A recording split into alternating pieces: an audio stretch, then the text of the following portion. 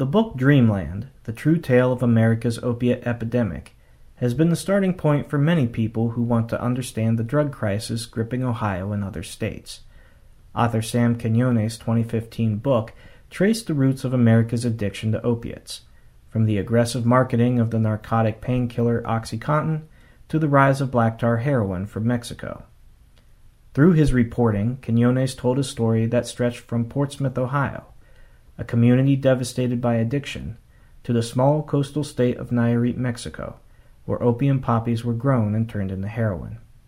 Along the way, Quinones said, he found a story that was fundamentally about isolation in American society. The Canton Repository recently spoke with Quinones about his book, new developments in the epidemic, and how communities are fighting back. I was thinking maybe a good place to start for those who haven't read the book is maybe to explain, what was Dreamland and why did you choose that title for the book? Dreamland was a swimming pool that is located in the town of Portsmouth, Ohio, that was, to my assessment, the central plaza of the town. It was a place, in other words, where people saw each other, where everyone greeted each other, where everyone grew up.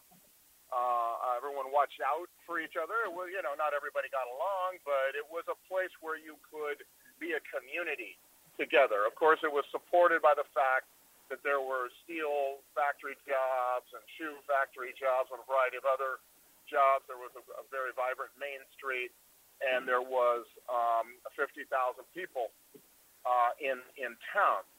And so it was, to my way of thinking, kind of an emblem of the kind of community that existed in many towns like Portsmouth back then, where people were working class. They were not middle class really even, but some of them were actually, you might consider them poor, but they didn't consider themselves that way because there was a lot of things to do. People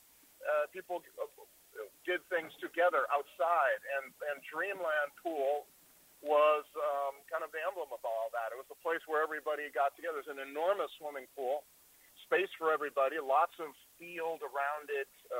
The guy who owned it also owned a shoe factory, and he thought that he didn't really need the money from the swimming pool and added to it, so there was more room for picnic tables and basketball courts and all that kind of stuff. And so it was a place where the whole town really could feel together, I think. And as the deindustrialization set in and the global economy took hold, beginning in the Reagan administration, the jobs go away, the steel factory closes, Main Street shutters, and 50,000 people dropped to 20,000, and the pool couldn't hang on. It was just not feasible, I guess, and there was no way to, I guess, support it. And in 1993, they closed Dreamland Pool. I thought this was a very stark and sad story, and particularly given the way people loved that pool. It's remarkable the memories that you can hear when people are asked what they remember about Dreamland. The place where they got their first kiss, it's a place where they all hung out. It was just this place where everybody got to know one another, everybody saw each other, and there was really kind of a place where class almost dissolved as well, because everybody kind of looked the same in swim trunks. The factory owner, the factory manager, the factory worker looked the same.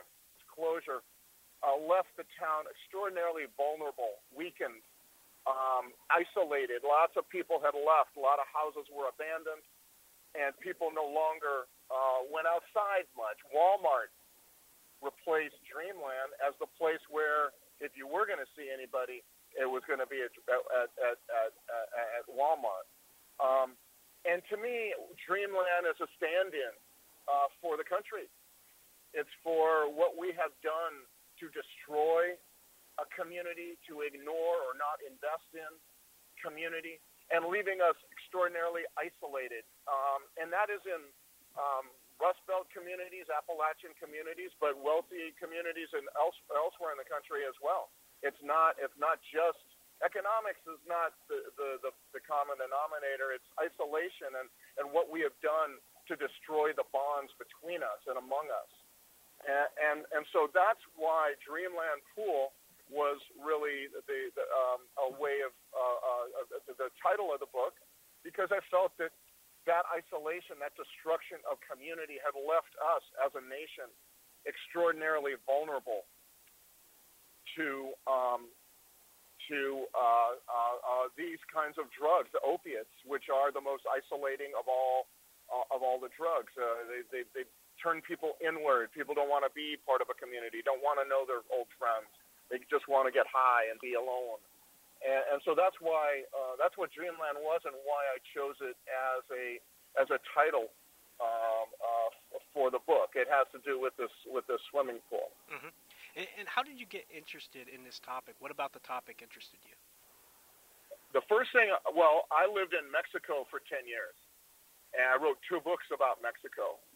And so my first impulse was, I guess the way I entered this story was, I wanted to know why it was that heroin traffickers from Mexico were doing such banner business. I didn't know anything about narcotic pain pills. You know, I didn't know what a Vicodin was. I didn't know what OxyContin was when I started this story. I wanted to know. I saw that seizures at the border were up for heroin. Heroin seizures at the border were up, according to the DEA. And that means more and more people were using heroin. To me, that's what that means. And so I began to think, I began to wonder why that was. I thought heroin was this old school drug that no one really was really, use any ever again. And what ended up happening was I began to realize, as I got into that story, that the reason why was this much, much larger story of this revolution in pain management in modern American medicine that held that we were a country in an epidemic of pain, and that now narcotic painkillers were somehow virtually non-addictive for almost everybody under almost any situation, so long as they were used to treat pain. That was how I got into it. Most people, of course, follow the pills, and then the pills lead them to the realization, oh my God, this is creating a huge increase in heroin use. That was not my route. I started with heroin because I knew Mexico, because I'd lived there many years and written extensively about it. I wanted to know why these drug traffickers were doing such big business. I began to realize it was because of this pill phenomenon. So what was the most unexpected thing that you learned during your reporting on the book? Well, there were many, and it's hard to narrow that down. But I would say first off that the idea that anyone would believe that narcotic painkillers derived from the opium poppy would not be addictive. This is a plant that we first harvested as a species, as medicine. We've known about this plant and known how to use it and known its attributes for 5,000 plus years. And during that time, we know 2 things very, very clearly. One is it's a magnificent painkiller. Number 2 is it's very, very addictive. And we decided to believe as a culture, as a country, that the second one wasn't true anymore, or that science now knew that this was not true. And that was a surprising idea to me. And also along with that, the enormous power of pharmaceutical marketing, of marketing in general. And then finally, I would say how much of this, I think, is also due to our own desires as American health consumers to simply not feel pain. To just not have to do the hard work of wellness, working out, getting exercise, eating better, not using, not smoking. I think a lot of Americans got into the idea that that it didn't matter what they did, that there was a pill to keep them from accountability for their worst consumer decisions. And if you ask me, that's also a huge part of it, and also a surprising thing that came out of the research that I was doing. So what will you be talking about when you come to Canton? A little bit of a lot of this. That there's that how we got into this, why we got into this, what are the factors, or many factors, I think, and also the idea that that fundamentally it is because of our own profound isolation, whether in poverty or in wealth. We seem as a culture to prize isolation, to be on our own, and really not want to kind of work together, be together, and therefore I believe that strongly that whatever tack we choose to fight this problem, the most important is coming together in community, to collaboration, cooperation. That in fact, I believe that this is one of the most powerful forces for change in America today, this epidemic, because it's forcing us to understand how isolated we are, and if we want to change it, if we want to reverse it, that we need to also reverse this isolating tendency and return to a more a community-oriented approach to life and policy and working together. How many places do you think you've given talks like this? Oh my gosh, I wouldn't know. Maybe 50 to 75. Okay. I don't know, but it's a good question. Maybe we should count it up, actually. And I've got many more this spring and fall. So what do people tell you about their own experiences with the epidemic, I imagine, after they hear you speak? Oh, it's very profound. It's very intense. People come up and want to hug me, they tell me stories of their child, their spouse, maybe even an uncle or somebody like that. It's not just kids, by the way. I mean, it's important to understand that this, because of how it starts, it doesn't involve kids. It involves people in middle age, a lot. And so you're seeing, I get a whole lot of very profound conversations with people who are who have had bad experiences, who are living through the torment of this, who have kids in prison, who have maybe seen neighborhoods or churches or football or sports teams destroyed by this. Grandparents raising grandchildren. Wow, get that a lot. Very often giving talks to professional conferences, public health, nurses, doctors, hospital administrators, stuff like that. And, of course, you're just overwhelmed, too. I'm just overwhelmed sometimes by how much of this problem is part of their professional life. I'm very, very grateful to many people who come up and tell me how much the book has helped them or meant to them. Parents tell me this. Professionals in public health or policing tell me this as well. It's really just very uplifting. I'm very, very grateful to these people who come up and want to take a picture with me. It's a bizarre idea. I'm a reporter. I'm not I try not to be a star or anything. And so people who come up and do that, it's taken a while for me to get used to that. I've never had people do that and ask me to take pictures with them. It's just a remarkable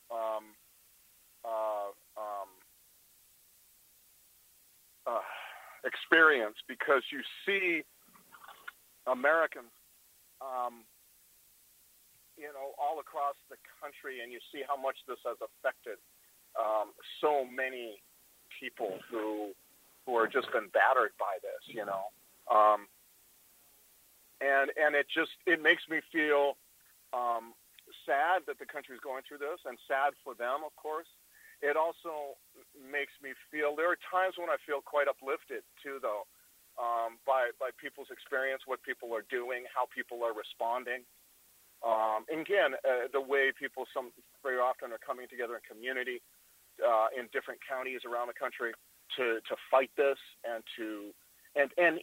no one has the answer. There is no one answer. There's lots of little answers, and we've got to put them all together and each county and try to figure out how to do that. That seems to me like the way to go. But anyway, it's a profound thing. My wife and I both, and my daughter have been very emotionally, I would say, impacted by this. By the way, my wife and daughter won't be with me, but they have traveled with me to some of these speeches because I want them. They were integral. They were fundamental in producing the book. I wrote it, and the mistakes are mine, but they were essential in its production. Just simply by being a team, we're a team on this, and so they've come along to a few speeches, largely because I want them to feel the intensity of the reception of this thing that they helped create. It's really quite overwhelming sometimes. Since the book came out, we've seen a lot with the rise of fentanyl, carfentanil. How has this opioid epidemic been changing, and how has the business model changed? I mean, you write a lot about the business model of the heroin dealers. How has that started to change? Couple of things that are important to understand. On a positive side, on the negative side, yes, fentanyl has entered the picture, and what that really is attributable to is the fact that it's no longer just the guys I was writing about from the small town in Mexico. Now the market has exploded geometrically, and so many people have gotten into the market, selling it, and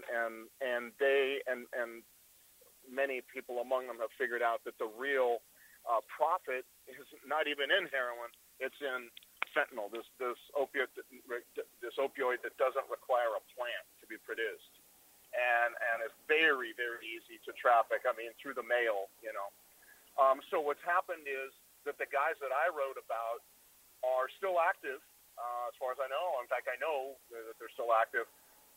But there's just so many more people now involved in it.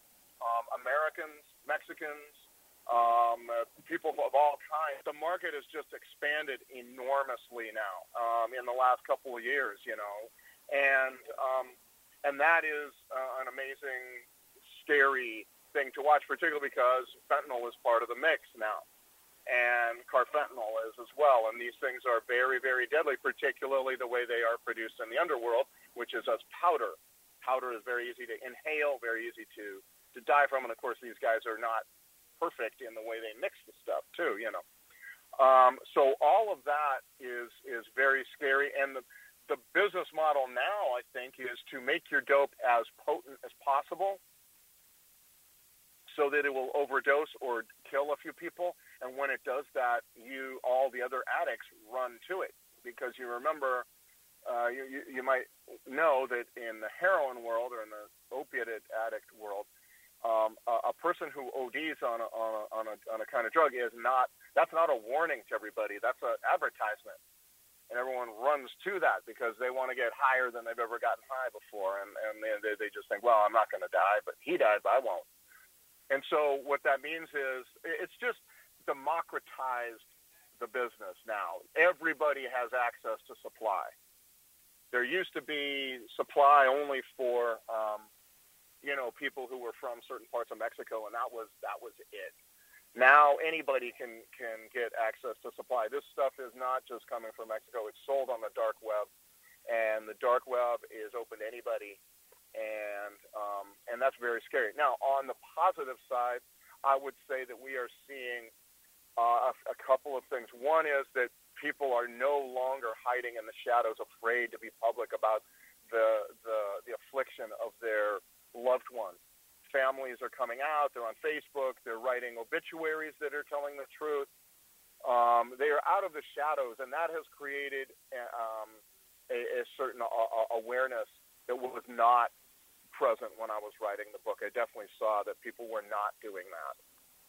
At the same time, very positively, I think you are seeing all across the country in county after county, groups form, bringing together all kinds of disparate voices and experiences to work on this, to collaborate, to be part of a kind of a community response that I think is just thrilling to behold. And I think that's if there's a positive here, it's that. It's watching these small groups form, and now it's breaking down that to a certain degree I've seen. And I think that's wonderful. I just love watching that. And it's not sexy. It's very mundane sometimes. It's just people working together, getting to know one another, going out and going to barbecues, getting each other's cell phone numbers, knowing each other by the first name, things that never happened before. It sounds very easy or common sense or obvious, but it wasn't happening at all, So I think that's part of the positive that we're seeing. Again, the reason I think this is such a profound epidemic is because it's not just about drugs. It's about our own isolation as Americans from each other, and that it is bringing us in a very bizarre way. It's a catastrophe that is bringing us together. So you mentioned that there's not one response to this, or one solution. What kind of responses seem to be working out there? All kinds. No, this has to be prevention. It has to be, and part of prevention is working on supply. So doctors have to be aware that this is a problem that they helped and are helping create every day. And prevention, in my opinion, in this situation is all about supply, because this is a supply story. Supply creates demand in this case. I think law enforcement has a pivotal role. It's not the only group that needs to be involved in this, as there was the case maybe many years ago, but certainly there is absolutely no attack on this without law enforcement that makes any sense. We need to expand treatment. We need to expand the way medical schools teach pain management, I think. One of the most important things is we need to really present a united front and get insurance companies to start reimbursing for pain strategies that do not involve narcotic painkillers. If all we do is reduce the supply of these painkillers and tell people they can't use them anymore, but yet there's no other strategy or strategies, plural, with which to deal with their pain, to confront their pain, then all we're doing is pushing people into the black market, and that is cruel and in no way a good thing. So I think that there's a wide variety of things, and there's a wide variety of groups too that need to be involved. Churches and clergy and synagogues, mosques, all these places need to be involved. Little leagues, athletic trainers, coaches, recovering addicts, primary care docs, Kiwanis Club, chambers of commerce. Chambers of commerce. This is a business story. When you have counties where there are 50% or more of the people applying for a job can't pass a drug test, I mean, to me, that means this is a business story, So this is why I say I believe that there is the opportunity here for some rebirth in much of the country, particularly, and it doesn't necessarily mean only in battered Rust Belt areas. I'm talking also about wealthy suburbs where still people don't know each other, where people are horribly isolated. I think that there is within this epidemic the opportunity for rebirth, and that's as much as a catastrophe as it's been, it also holds that possibility of rebirth, and I think can be exciting. Where do you think we're headed in the next couple of years, nationally? No, seriously, I would be crazy to predict it. I didn't predict fentanyl, so I don't know. I guess I would find it hard to imagine that we would see a severe diminishing of this problem, serious diminishing of this problem. On the other hand, I do believe in the power of collaboration, and that's how innovation comes, through collaboration. And the more that happens, I think the more positives we'll see. Now, as you know, we've been living with this in Ohio for a long time, but it seems like some other places are just discovering this idea of opioids. Yeah. I guess, what do you tell people who you meet who still say that they don't see a problem out there? I say that this starts because doctors bought an idea all across the country. And if it's doctors and not drug traffickers, that means the potential for its spread is huge, monumentally more than if it was just drug traffickers. Because everybody goes to the doctor. And doctors are everywhere, and they're well-respected. And by the way, these are sincere, well-trained, well-meaning, good doctors. They just bought an idea that wasn't always true. And so there is no place in America that I think is somehow immune from this. And how bad it actually gets, I suppose, depends on circumstances in different areas. But everybody's exposed to this, it seems to me. So have you been back to Mexico? Back to Jalisco? Yeah, sure. Although not back to that town. I've been to parts of Mexico. Yeah, and Tijuana I go to fairly regularly, actually. I've been to Tijuana 4 or 5 times in the last 2 years. And that's only about 150 miles from my house, so I go there a lot. Okay. I was wondering if you'd gotten back to, was that Nayarit State or whatever? No, I have not. Okay. No, I'm content to kind of let that be. What about Portsmouth? Oh, yeah. I've been back there 3 times since the book came out, I think. It's the last time. A year ago, maybe? I can't remember. Yeah. I think what's happening in Portsmouth is is fascinating. It's on one level, there's lots of problems. There is very, very serious problems in that town. One reason is that there just aren't a lot of jobs that lead anywhere. But, fentanyl has been a hurricane through that area. On the other hand, there's also lots of wonderful things happening, and people are not taking this lying down. That's what I love about Portsmouth, that you see remodeling going on. You see a cafe, an outdoor cafe. That's the first place where people have to get together outside since Dreamland closed in Portsmouth. You have workout places. You have remodeling. You have new businesses starting up. So, what's interesting about Portsmouth is not that it's just all of a sudden paradise on earth. It's that it's no longer one story at work.